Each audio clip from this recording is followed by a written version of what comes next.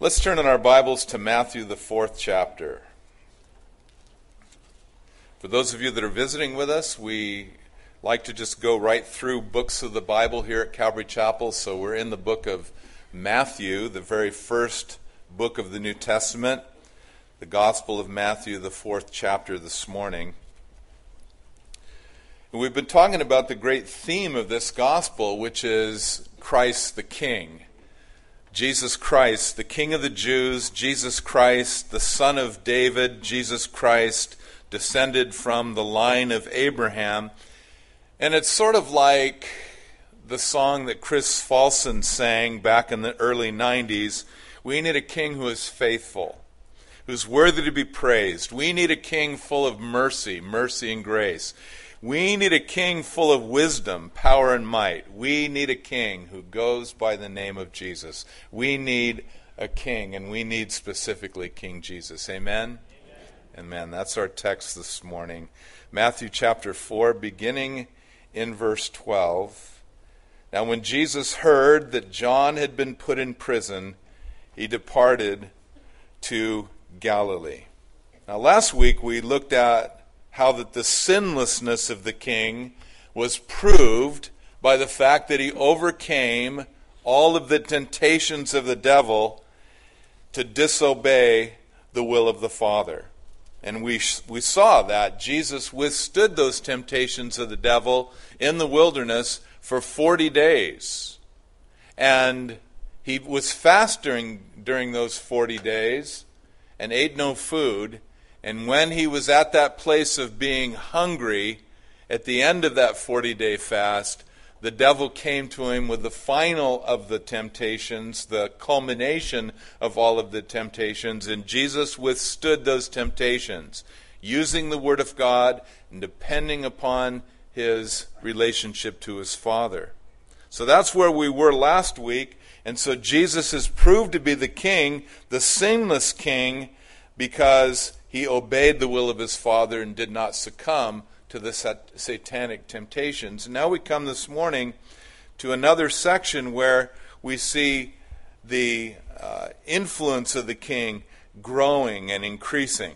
And so we see the headquarters of the king, where he made his headquarters in the early days of his ministry. We see the message of the king, the subjects of the king, who would follow him, and then the growing influence of the king throughout the area of Israel. Now, the thing that we need to note as we come to verse 12 is that this event, when Jesus heard that John, his cousin, John the Baptist, had been put in prison, he departed to Galilee. There was a change that took place when Jesus heard that John had been imprisoned. And if we want to look at the chronology of the Gospel of Matthew, here's a good place to do it. Because up until this point, although it doesn't tell us here in Matthew, it's very clear when we compare Matthew, Mark, and Luke with the Gospel of John that Jesus had already been well into his ministry for almost a year by the time Matthew 4:12 occurs.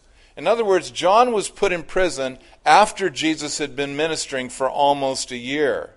And during that initial year, lots of things had gone on. John had testified about Jesus.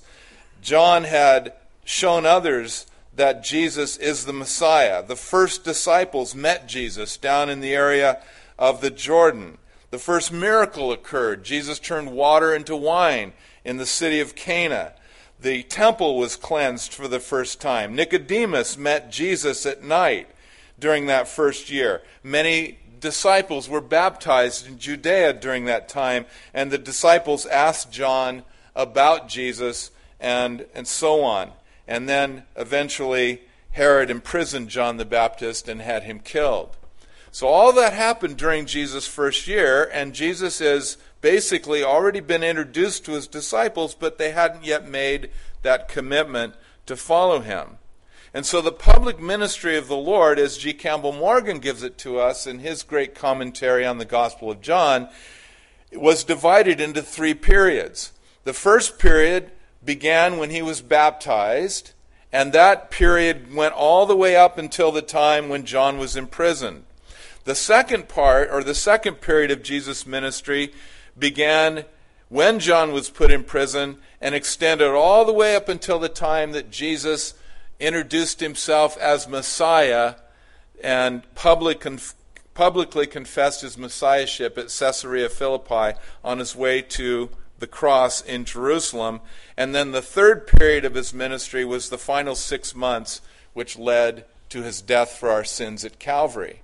So there are the periods, the three sections of Jesus' ministry, and this first period lasted for about a year. That's important to note, as we'll see as we move on in the text. And so when Jesus heard that John had been put in prison, he departed to Galilee. So where is that? He went up into the north, the area of Galilee, up there in the northern part of Israel. Now, Galilee was a place that was removed from the religious center of Jerusalem, of Israel, which was Jerusalem. The temple was in Jerusalem. The focus of first century Judaism was Jerusalem. But Jesus didn't start his ministry there. He didn't focus on Jerusalem. He went away from Jerusalem into the north in Galilee, where there wasn't that kind of religious pressure, and where there wasn't the domination of the Pharisees and their version of religion, and the Sadducees and their version of religion, and the various sects of Judaism. He went into Galilee where they were less familiar with that, and where he was able to just sort of introduce what his mission was freely, without interruption from the powers that be, from the Sanhedrin, the Jewish Supreme Court, from those things that would hinder his ministry, were he to begin his ministry in the area of Jerusalem. And so it's very significant that he departed to Galilee. Now, in Galilee, he went to Nazareth, his hometown. Matthew doesn't tell us anything about his time in Nazareth. It just tells us in verse 13, and leaving Nazareth, he came and dwelt in Capernaum, which is by the sea. And so Jesus did spend some time in Nazareth. Luke chapter 4, if you're cross-referencing and studying, records what happened when he was in Nazareth.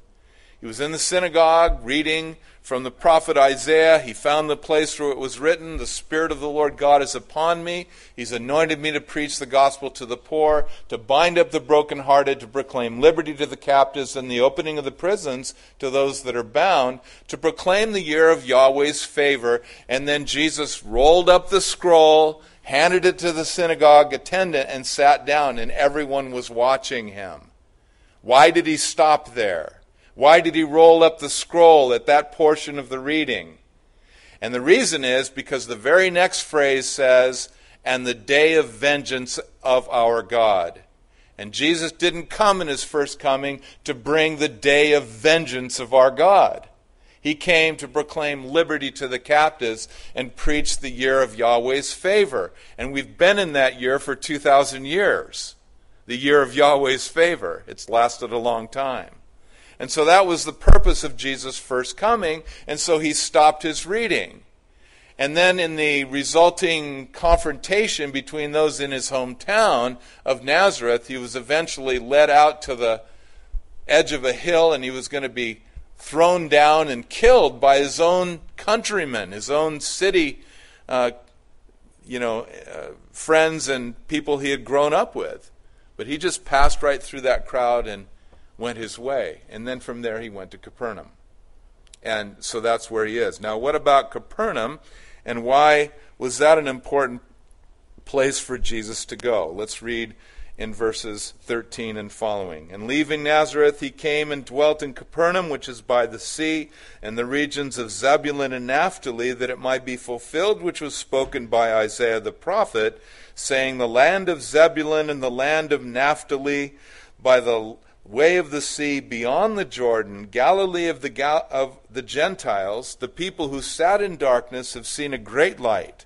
And upon those who sat in the region and shadow of death, light has dawned." So one of the reasons it was important for Jesus to go to Capernaum is that it was a fulfillment of biblical prophecy. The prophecy of Isaiah of chapter 9 tells us that the Messiah would come out of and minister strongly in the region of Capernaum and the region of Galilee in the northern part of Israel. So that was one reason. But also, it was a place that was a key place for ministry because it was at a crossroads. Capernaum was a city at a crossroads. It was a large fishing village. It was a busy trading center. It was right on the great highway called the Via Maris, which connected Egypt all the way to everything to the east and to the north of Israel. This is where the tax booth was, where the customs taxes were collected, where Matthew was the superintendent of the whole taxation business that was taking place there. So it was a very key place, and lots of travelers came by in either direction, going to Egypt, going from Egypt, all the way around the areas of Israel, and that's where Jesus set up his operation. You can go to Capernaum today. If you go to Israel, there's the remains of the city. You find remains of a synagogue there that dates back to about the 5th century A.D. It's not the same synagogue that Jesus would have preached in, but many believe it was the same site of the synagogue that Jesus preached in. And it's very fascinating to be in the remains of the city of Capernaum. But it was a place that was strategic. And what was going on there is that the people who sat in darkness saw a great light. They saw Jesus, the light of the world, and they saw a great light because of it. A lot of things happened in Capernaum. The daughter of Jairus was raised there. An evil spirit was driven out of a man in the synagogue. There was a paralyzed man that was healed as he was let down on the roof, and his sins were forgiven. Disciples caught fish outside of Capernaum in a very miraculous way. Jesus paid the tribute tax through a fish that Peter had caught in the Sea of Galilee right there at Capernaum. And a lot of other things took place in the area of Capernaum. They saw great light. Now later when we get to Matthew chapter 11, we'll see that Jesus will rebuke the city of Capernaum and other cities like it because even though they had seen a great light, they had not responded to it. They had not listened to what they had heard, and they had not followed what they'd seen. So all the light didn't do much good if they didn't believe it and didn't obey it, and they didn't obey it, and so Jesus pronounced a more severe judgment upon this city of Capernaum because they had rejected the light they'd been given. Sometimes I wonder about that sort of thing as it relates to the United States, where we have had amazing understanding and amazing revelation and illumination given to us. The Bible taught so many different places. We've got the national and local media that carry Bible studies and good, solid preaching of the gospel. Billy Graham used to be on the air during every one of his crusades. The entire nation heard the gospel preached. I mean, amazing stuff that has happened. And then, of course, the internet itself, which carries more and more information. And we have seen a great light. And even our nation's history has been participating in the light of God as He's worked to work in the United States and bless us with blessings beyond even our capacity to know and understand. Yet, we have forsaken the Lord. And we have turned our backs on Him. And you just wonder if the Lord pronounced the severe judgment that He did upon Capernaum because of their rejection of Him, what would be His assessment of us? Don't ever forget to pray for a spiritual revival and to be part of that revival by the way you live and the way I live for Jesus. Amen? Lots of things going on there, and it's wonderful, isn't it? Jesus comes into a place, and now they have seen light. Well, His message is given to us in this part of His ministry in verse 17. From that time, Jesus began to preach and to say, "Repent, for the kingdom of heaven is at hand." Does that sound familiar? It was the same message that John the Baptist preached. When he preached, he would say the same thing. Repent, for the kingdom of heaven is at hand. When John said it, he was looking forward to the king coming onto the scene, King Jesus. When Jesus said it, he's announcing himself. Repent, for the kingdom of heaven is at hand. The king is here. It's time to prepare. Now, the way to prepare for the kingdom of heaven in those days is the same as it is today, and that is to repent, to change our mind. Instead of going the way we've been going, to change our mind and go the way God wants us to go, to make a decision. Now, nobody has the power to make the changes that are needed to be righteous, but we do have the power to change our thinking to want to make the changes that are needed to be righteous. And once a person repents and really seeks the truth and wants Jesus to be in his or her life, then the power of Jesus comes into that life, and he enables us to carry out his plan of repentance in our hearts. We begin to live what our minds have told us must take place. And that's by the power of Jesus. That's why it's not necessary for somebody to completely clean up their life before they come to Jesus. Because it's impossible to completely clean up the life before one comes to Jesus. But what is necessary is for the mind to say, I want my life to be different. I want to live the way Jesus wants me to live. I don't want to live the way I've been living any longer. And so I come to Jesus, and then what he does is he not only forgives me, but gives me the power to live the way he wants me to live. And it all came from him. So there's the message, repent, for the kingdom of heaven is at hand. Now, the only way to enter this kingdom of heaven is through the new birth. Jesus made this very clear in John chapter 3. Unless one is born again, he cannot enter the kingdom of God. John 3:5. Have to be born into this kingdom. No one is a natural citizen of this kingdom. In fact, we're unnaturally alienated from this kingdom. We're naturally alienated, unnaturally connected to it. We need to be born again in order to enter into the kingdom of God. And how does that happen? That comes through placing specific and personal faith in the finished work of Jesus Christ at Calvary. When someone understands that Jesus took their place at Calvary, and a great exchange was made, he took our sin upon himself so that we could be given his forgiveness and righteousness. When someone believes that message and receives that personally, then that's when a person can be born again. And that's the only way to enter into this kingdom. A lot of people go to church, and a lot of people are part of regular spiritual practices, even in churches, even in evangelical churches. And a lot of people attend regularly and perhaps even tithe their income and do some of the ministries of the church and even perhaps receive communion on a regular basis. But that's not what makes somebody a Christian. The question is, are you born again? Do you have God's life in you? And has there, as a result of God's life in you, been a change which is noticeable not only to you, but also to others? Jesus said about the new birth, the wind blows where it wills. And you can hear the sound of it, but you can't tell from where it's coming or where it's going. So is everyone who is born of the Spirit.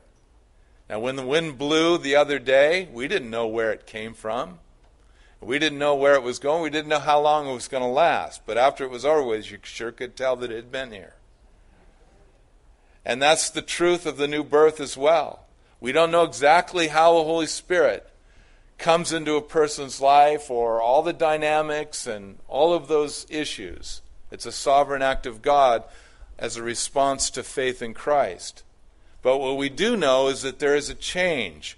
If someone doesn't experience a change, which results in assurance of salvation, which results in a changed life, changed attitudes, changed behavior, which results in others saying, boy, you're different. If that hasn't happened, then a person has a legitimate reason to question whether or not they've been born again. So the question is, are you born again? And if you know you've been born again, rejoice in it and praise the Lord for the salvation that he's given you, and continue to trust in the Spirit of God and his work in you. But if you're not sure, make sure, because your commitment to a church doesn't matter to God. What does matter is, do you have the life of his Son? Do you have Jesus? Is he in your life, and is he making that kind of a change? That's what's important. It's the most vital question that could be asked as we ask questions of ourselves. And he said, repent, for the kingdom of heaven is at hand. The changing of the mind leading to faith in Christ, and that faith in Christ then produces the new birth, and that is necessary to enter the kingdom of heaven. So that's the message, and isn't it interesting that Jesus preached the same message as John the Baptist? And so many have pointed out from both of those instances that the first word of the gospel is actually the word repent. J. Edwin Orr, if you're familiar with his writings or his speaking, he was one of the great church historians, and especially focused on the studies of spiritual and Christian revivals throughout the centuries.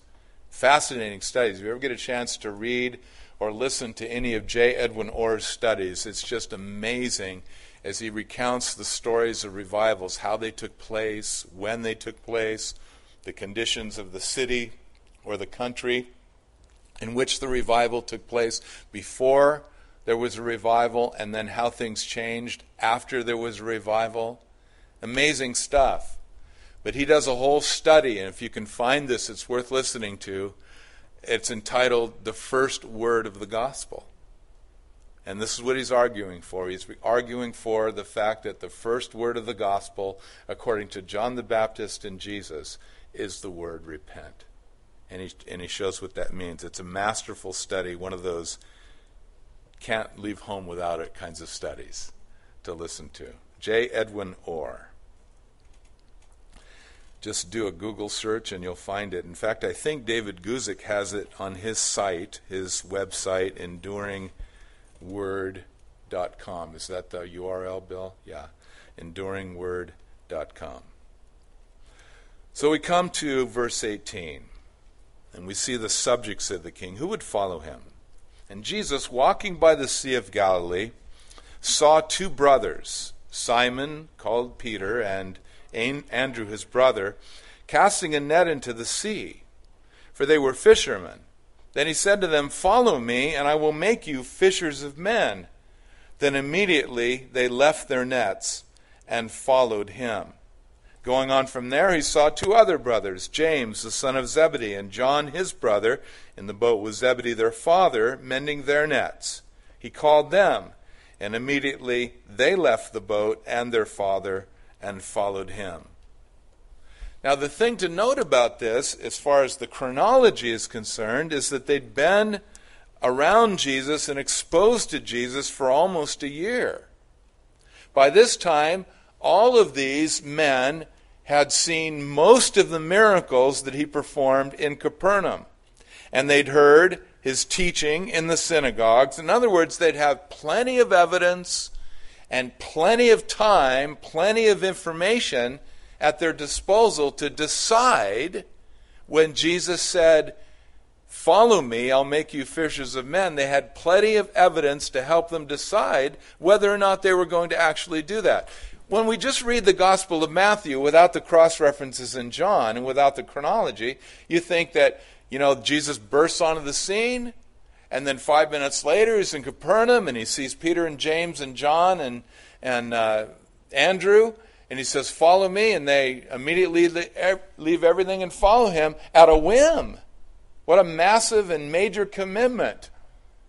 Just so sudden. But it wasn't quite so sudden. They'd had time.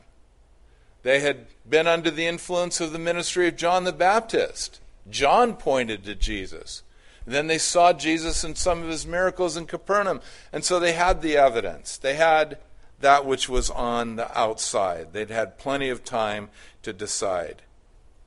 And that's, I think, important, because the Lord doesn't intend to cause us to check our brains at the door when we come into faith in Christ. And he doesn't expect us to do it on the basis of just blind faith, like this is what we should do. Somebody told us we should do it.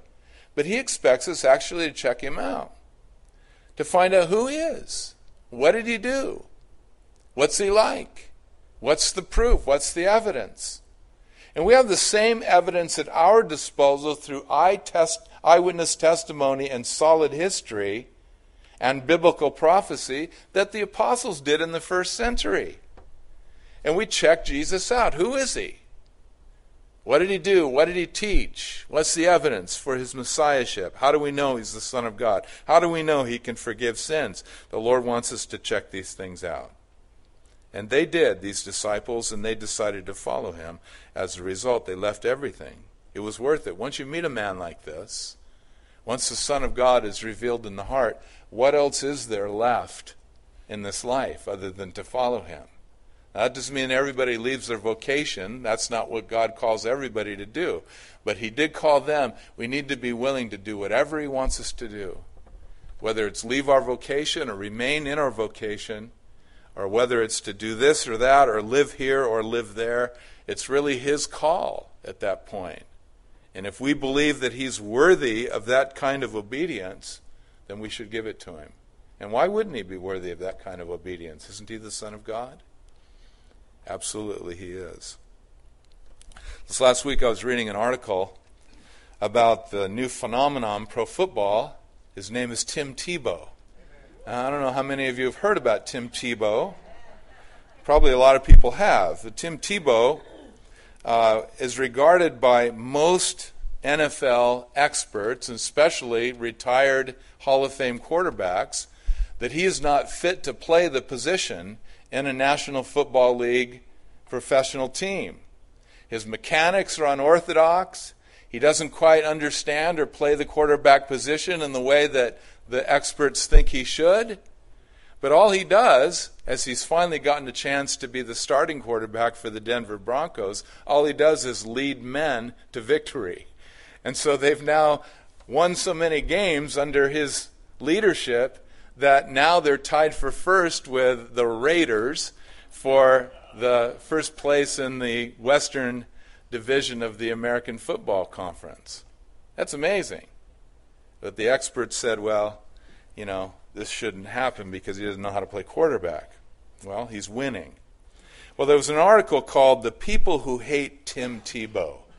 So I wanted to read this article. Why? First of all, I want to know why would anybody hate Tim Tebow? The thing about him, he's a committed Christian. He's the real deal. Missionary growing up, son of missionary parents, walks the walk by every account. Anyone you talk to, teammate, friend, neighbor, parent, family member, everybody says the same thing. He's the real deal. He just lives what he says, and he says what he lives. And so just the fact that there are people who hate Tim Tebow is an amazing thing. So I wanted to read the article. And in the article, the author, who's named Chuck Klosterman, talked about the nature of faith. And this is where I'm getting to my point here.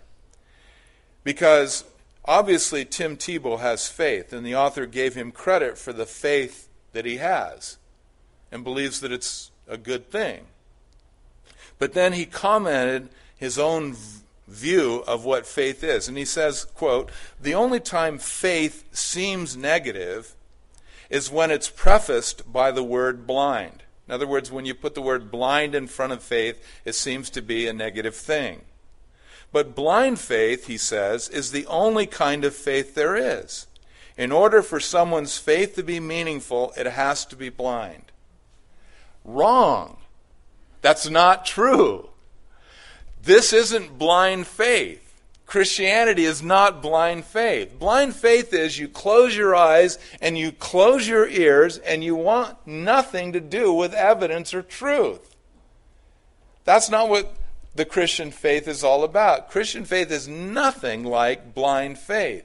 It's not like walking off the edge of a cliff, hoping that there's somebody down there to catch you, but having no realistic evidence to think that there will be. That's blind faith. Christianity is not like that at all. We are putting our confidence in someone who triumphed over death, who predicted his own death, burial, and resurrection, and then pulled it off. and who is the fulfillment of hundreds of predictions written hundreds of years earlier by the Old Testament prophets, and who was testified to by many eyewitnesses who had nothing to gain by saying he was the Son of God, but in fact, in reality, had everything to lose, namely their own lives, by adhering to this idea that he's the Son of God, and many of them did lose their own lives. That's the best kind of eyewitness, the one that has no personal stake in it other than their own life. And they did. I mean, in other words, we've got all kinds of evidence. It's not blind faith. When you read a statement like that, or when somebody tells you something like that, kindly and respectfully, but boldly, tell them what the real deal is. No, that's not right. There is a faith that is not blind faith. It does take faith, but in that sense, faith takes on a different meaning. Faith is the commitment of trust to something that we have come to believe is true, and that there's evidence for it. Blind faith is walking off the edge of a cliff, hoping that there's something there at the bottom to catch us. That's not what Christianity is. We need to understand the difference between the two. And these disciples, they did not exercise blind faith. They saw who Jesus was, and they believed that he was worthy to be obeyed and followed. And I love verse 19. He said to them, "Follow me, and I will make you fishers of men." And so what was Jesus' mission with his disciples for those 3.5 years? It was to make them fishers of men. And by the time he rose from the dead and departed and went to his Father in heaven, they were almost ready. They were really, really close to being fishers of men, right at the edge of being completely competent. But the thing that they were missing is they didn't have the power of the Holy Spirit operating in their life. They had to wait in Jerusalem until they were endued with power from on high. And once they received the power of the Holy Spirit, everything Jesus had taught them, and all that they had observed, and the authority that he had given them, it came back to them. And now once again, they're able to move forward, and now they were fishers of men. The thing about fishermen is they know where to fish, and they know what bait to use. They know what techniques to use, and they know how to land the fish once the fish has been hooked. And that's all sort of part of it, isn't it? I mean, going where the need is, finding out where the people are that are vulnerable and are open to the truth. That's an important part of fishing for men. But Jesus said, "I will make you fishers of men." Meaning, I will give you the heart for it, I will give you the vision for it, I will give you the how-to. And so as they followed him and as they watched him as he fished for men. They watched him with the woman at the well in John chapter 4. How he so tenderly but truthfully wooed this woman into believing that he's the Messiah. They watched as he handled the leper there in Matthew's Gospel in chapter 8. Where this poor, pitiful leper was there in the synagogue, and Jesus actually reached out and touched the man and healed him. They saw that he was willing to go beyond all the social and religious barriers in order to touch human beings. They heard what he said when they wanted to call down fire from heaven and wipe out the Samaritan village that didn't want to receive them. And Jesus said, "You don't know what spirit you are of. The Son of Man didn't come to destroy men's lives, but to save them." They heard that message. You see, they got the gospel message down, and they learned how to be fishers of men, and so they went out and they did it themselves after his resurrection and after Pentecost. The Lord's called us to do the same. We're to all be fishers of men in one way or another, to influence others toward faith in Jesus Christ. And how does that happen? How do I become a fisher of men? How can I be good at it? It's only one way. Follow Jesus. Follow him, imitate him, watch him, stay close to him, let him influence us. And as that happens, we learn how to become fishers of men. And that's what we need to be, because there are so many that are in darkness, just like in the days of Jesus in Capernaum, there are so many who are in darkness who need the light. And the thing about the darkness that people are in is that they're being deceived into thinking that they're actually in the light. But it's darkness. Darkness everywhere. The absence of light is the definition of darkness, and unless somebody has Jesus, they're in darkness, because he's the light of the world. That's the bottom line. And so now they're following him. In verse 23, it talks about the ongoing power and influence in the early part of Jesus' ministry. And Jesus went about all Galilee, teaching in their synagogues, preaching the gospel of the kingdom, and healing all kinds of sickness and all kinds of disease among the people. Then his fame went throughout all Syria, and they brought to him all sick people who were afflicted with various diseases and torments, and those who were demon-possessed, epileptics, and paralytics, and he healed them. Great multitudes followed him from Galilee, from Decapolis, Jerusalem, Judea, and beyond the Jordan.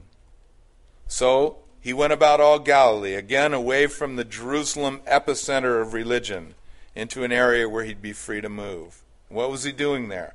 He was preaching, it tells us in verse 23. He was preaching the gospel of the kingdom, the good news of the kingdom, and he was healing all kinds of diseases among the people. And this became the divine pattern, preaching and healing. It became the divine pattern for the disciples to follow. Mark chapter 16, these signs shall follow those who believe. In my name they shall cast out demons. They shall heal the sick. They shall speak with new tongues, etc. It became the pattern for the disciples when Jesus sent them out on their preaching missions. As you go, preach the kingdom of God. Raise the dead, heal the sick, cleanse the lepers, cast out demons. Freely you've received, freely give. It became the pattern for them. It's the pattern for us today as well. We preach and we heal. We preach and we help people become delivered. And how does that happen? That happens by faith. We just do it by faith. And it's important, just as important today as it was then. Now the fame that he had as a result of this grew and grew and grew, verse 24. And the result was that all the sick people who had all kinds of ailments, and demon-possessed people as well, they came to Jesus. They flocked to him in droves, because the word got out about who he was and about what he was doing. So they came to him. And so what did he do? Well, he would heal them, and he would cast out their demons, and he would cure their epilepsy, and he would cure their paralysis. He would minister to every single one of them. Now the thing that we need to understand is this miraculous activity, it was not an end in and of itself. Jesus didn't perform the miracles as ends within themselves, but as means to an end. The end was personal faith in Christ to follow him. The miracles or the signs were part of the means to that end, part of the way he chose to get there. In fact, there were problems that resulted from the fact that he healed so many people. They began to follow him for that reason. They wanted what he had for them. He was giving them a better life, making their life more comfortable. I don't have to deal with this ailment anymore. I don't have to deal with this sickness anymore. I don't have to deal with this demon anymore. I've got a better life. And once they had their better life, that was all they needed.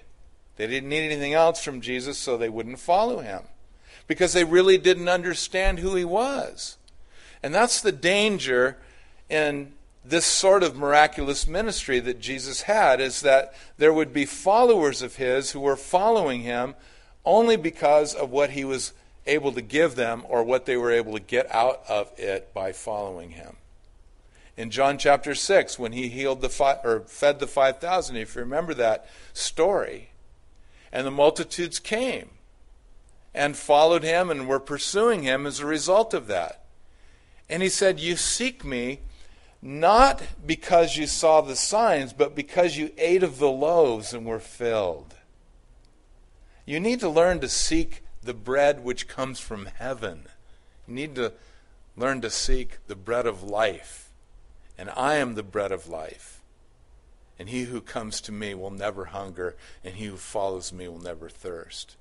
Jesus was always wanting them to come to him so that they would know and follow him, not just the things that he was doing. It became such a problem, this multitude problem, that he eventually had to change his teaching style because of it. Because they had all these people that were so caught up in the excitement.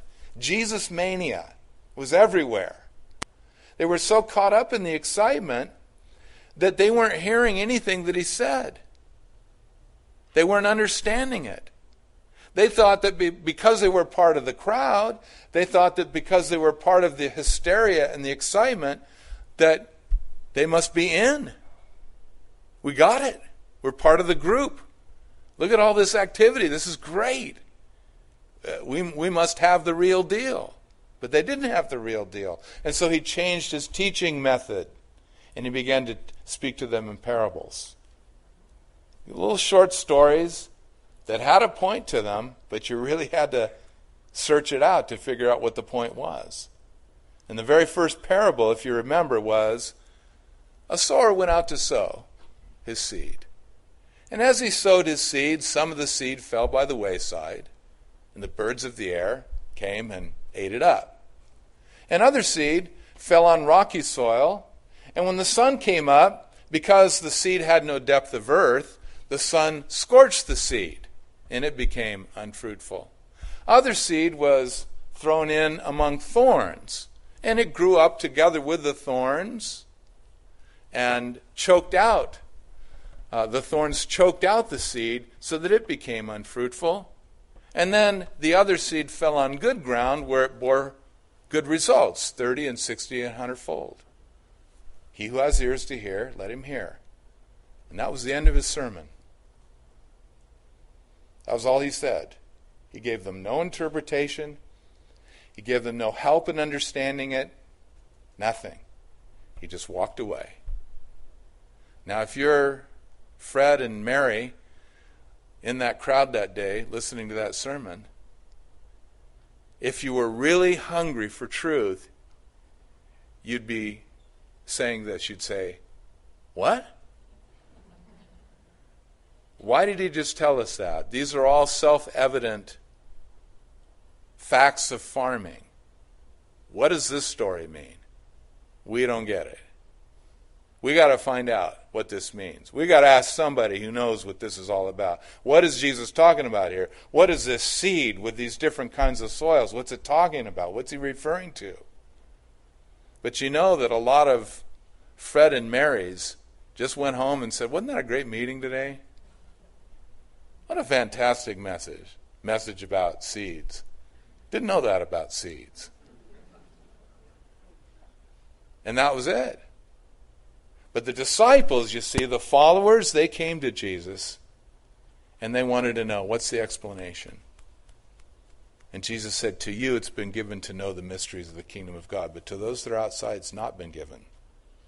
Because seeing they see and they don't perceive, and hearing they hear but they don't understand. Their heart has become hard. And they can't see and they can't hear. He's referring to the multitudes. But the disciples who came and said, what does this mean? What's going on? What are you talking about? He gave them the interpretation of the parable. So he had to change his teaching methodology because of the insensitivity and the spiritual dullness of their hearts. And how that happened? Well, they got caught up in the spiritual hysteria of the moment and were focused on the miracles and not on Jesus himself. You say, well, why does this matter to you and me today? Well, it matters a lot because you know what? Even as Christians, we can develop certain expectations of Jesus. The way that Jesus ought to act in relationship to my life. I mean, these are the things that Jesus should do if he really is a good Jesus. If he's a good Jesus and he's a tame Jesus and he's a loving Jesus, then this is how he's going to act toward me. I'm going to have this kind of a house. I'm going to have this kind of a job. I'm going to have this kind of income. These are the way my kids are going to be. This is where I'm going to live. These are the amounts of hours I'm going to have for recreation and fun and enjoyment. And I've got it all laid out, all the expectations. This is the way my relationships are going to work out. And we get real specific sometimes in the ways we think Jesus is going to work for us.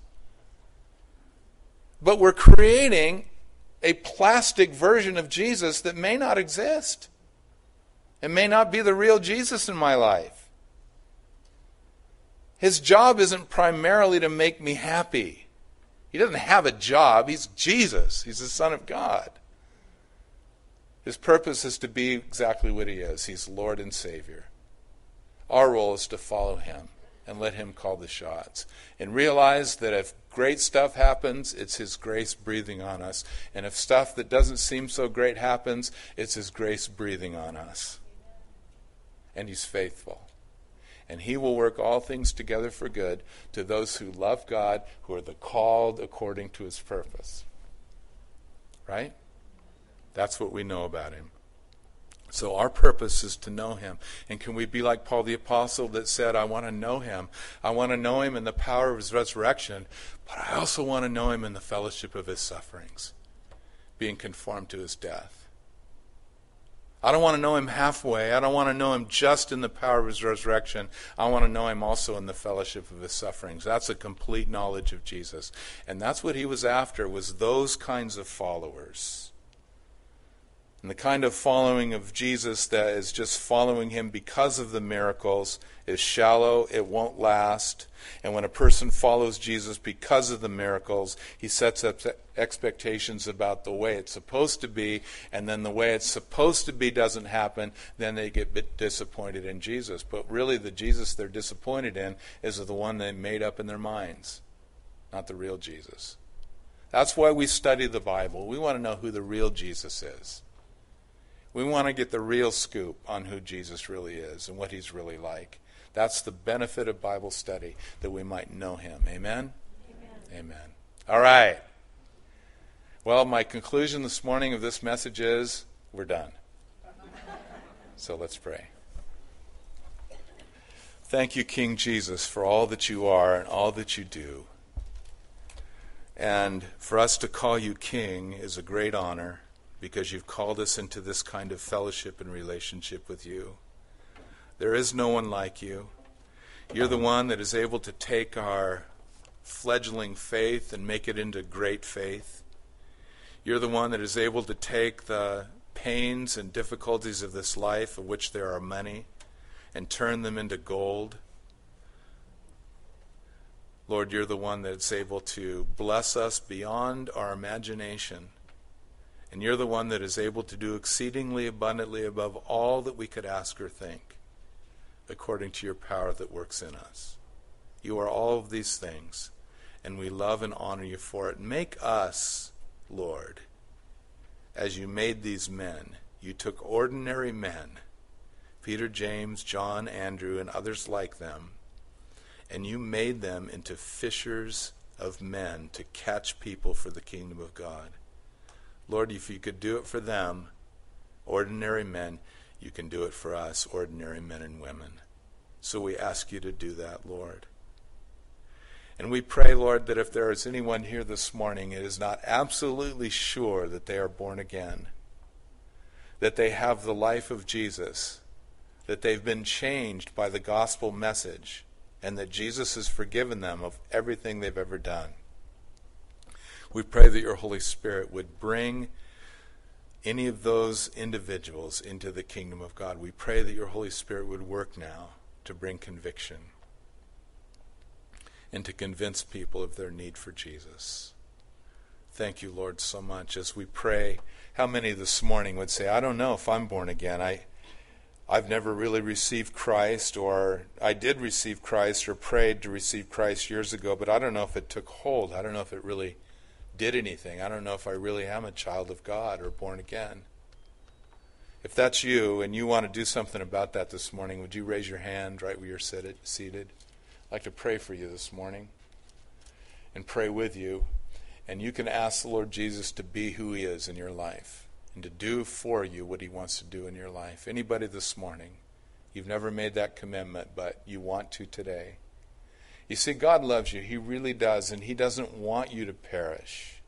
He doesn't want you to live a life that is meaningless, and he doesn't want you to have to spend your eternity separated from him. So he's done something about it. God so loved the world that he gave his son, Jesus, to die on a cross that you might have eternal life. But you've got to receive that gift. It's a gift of God. You must receive it. You must reach out your heart and reach out your hand and receive the gift, just like any gift. And you have to receive it by faith. How many this morning would receive that gift by faith right now? Anyone?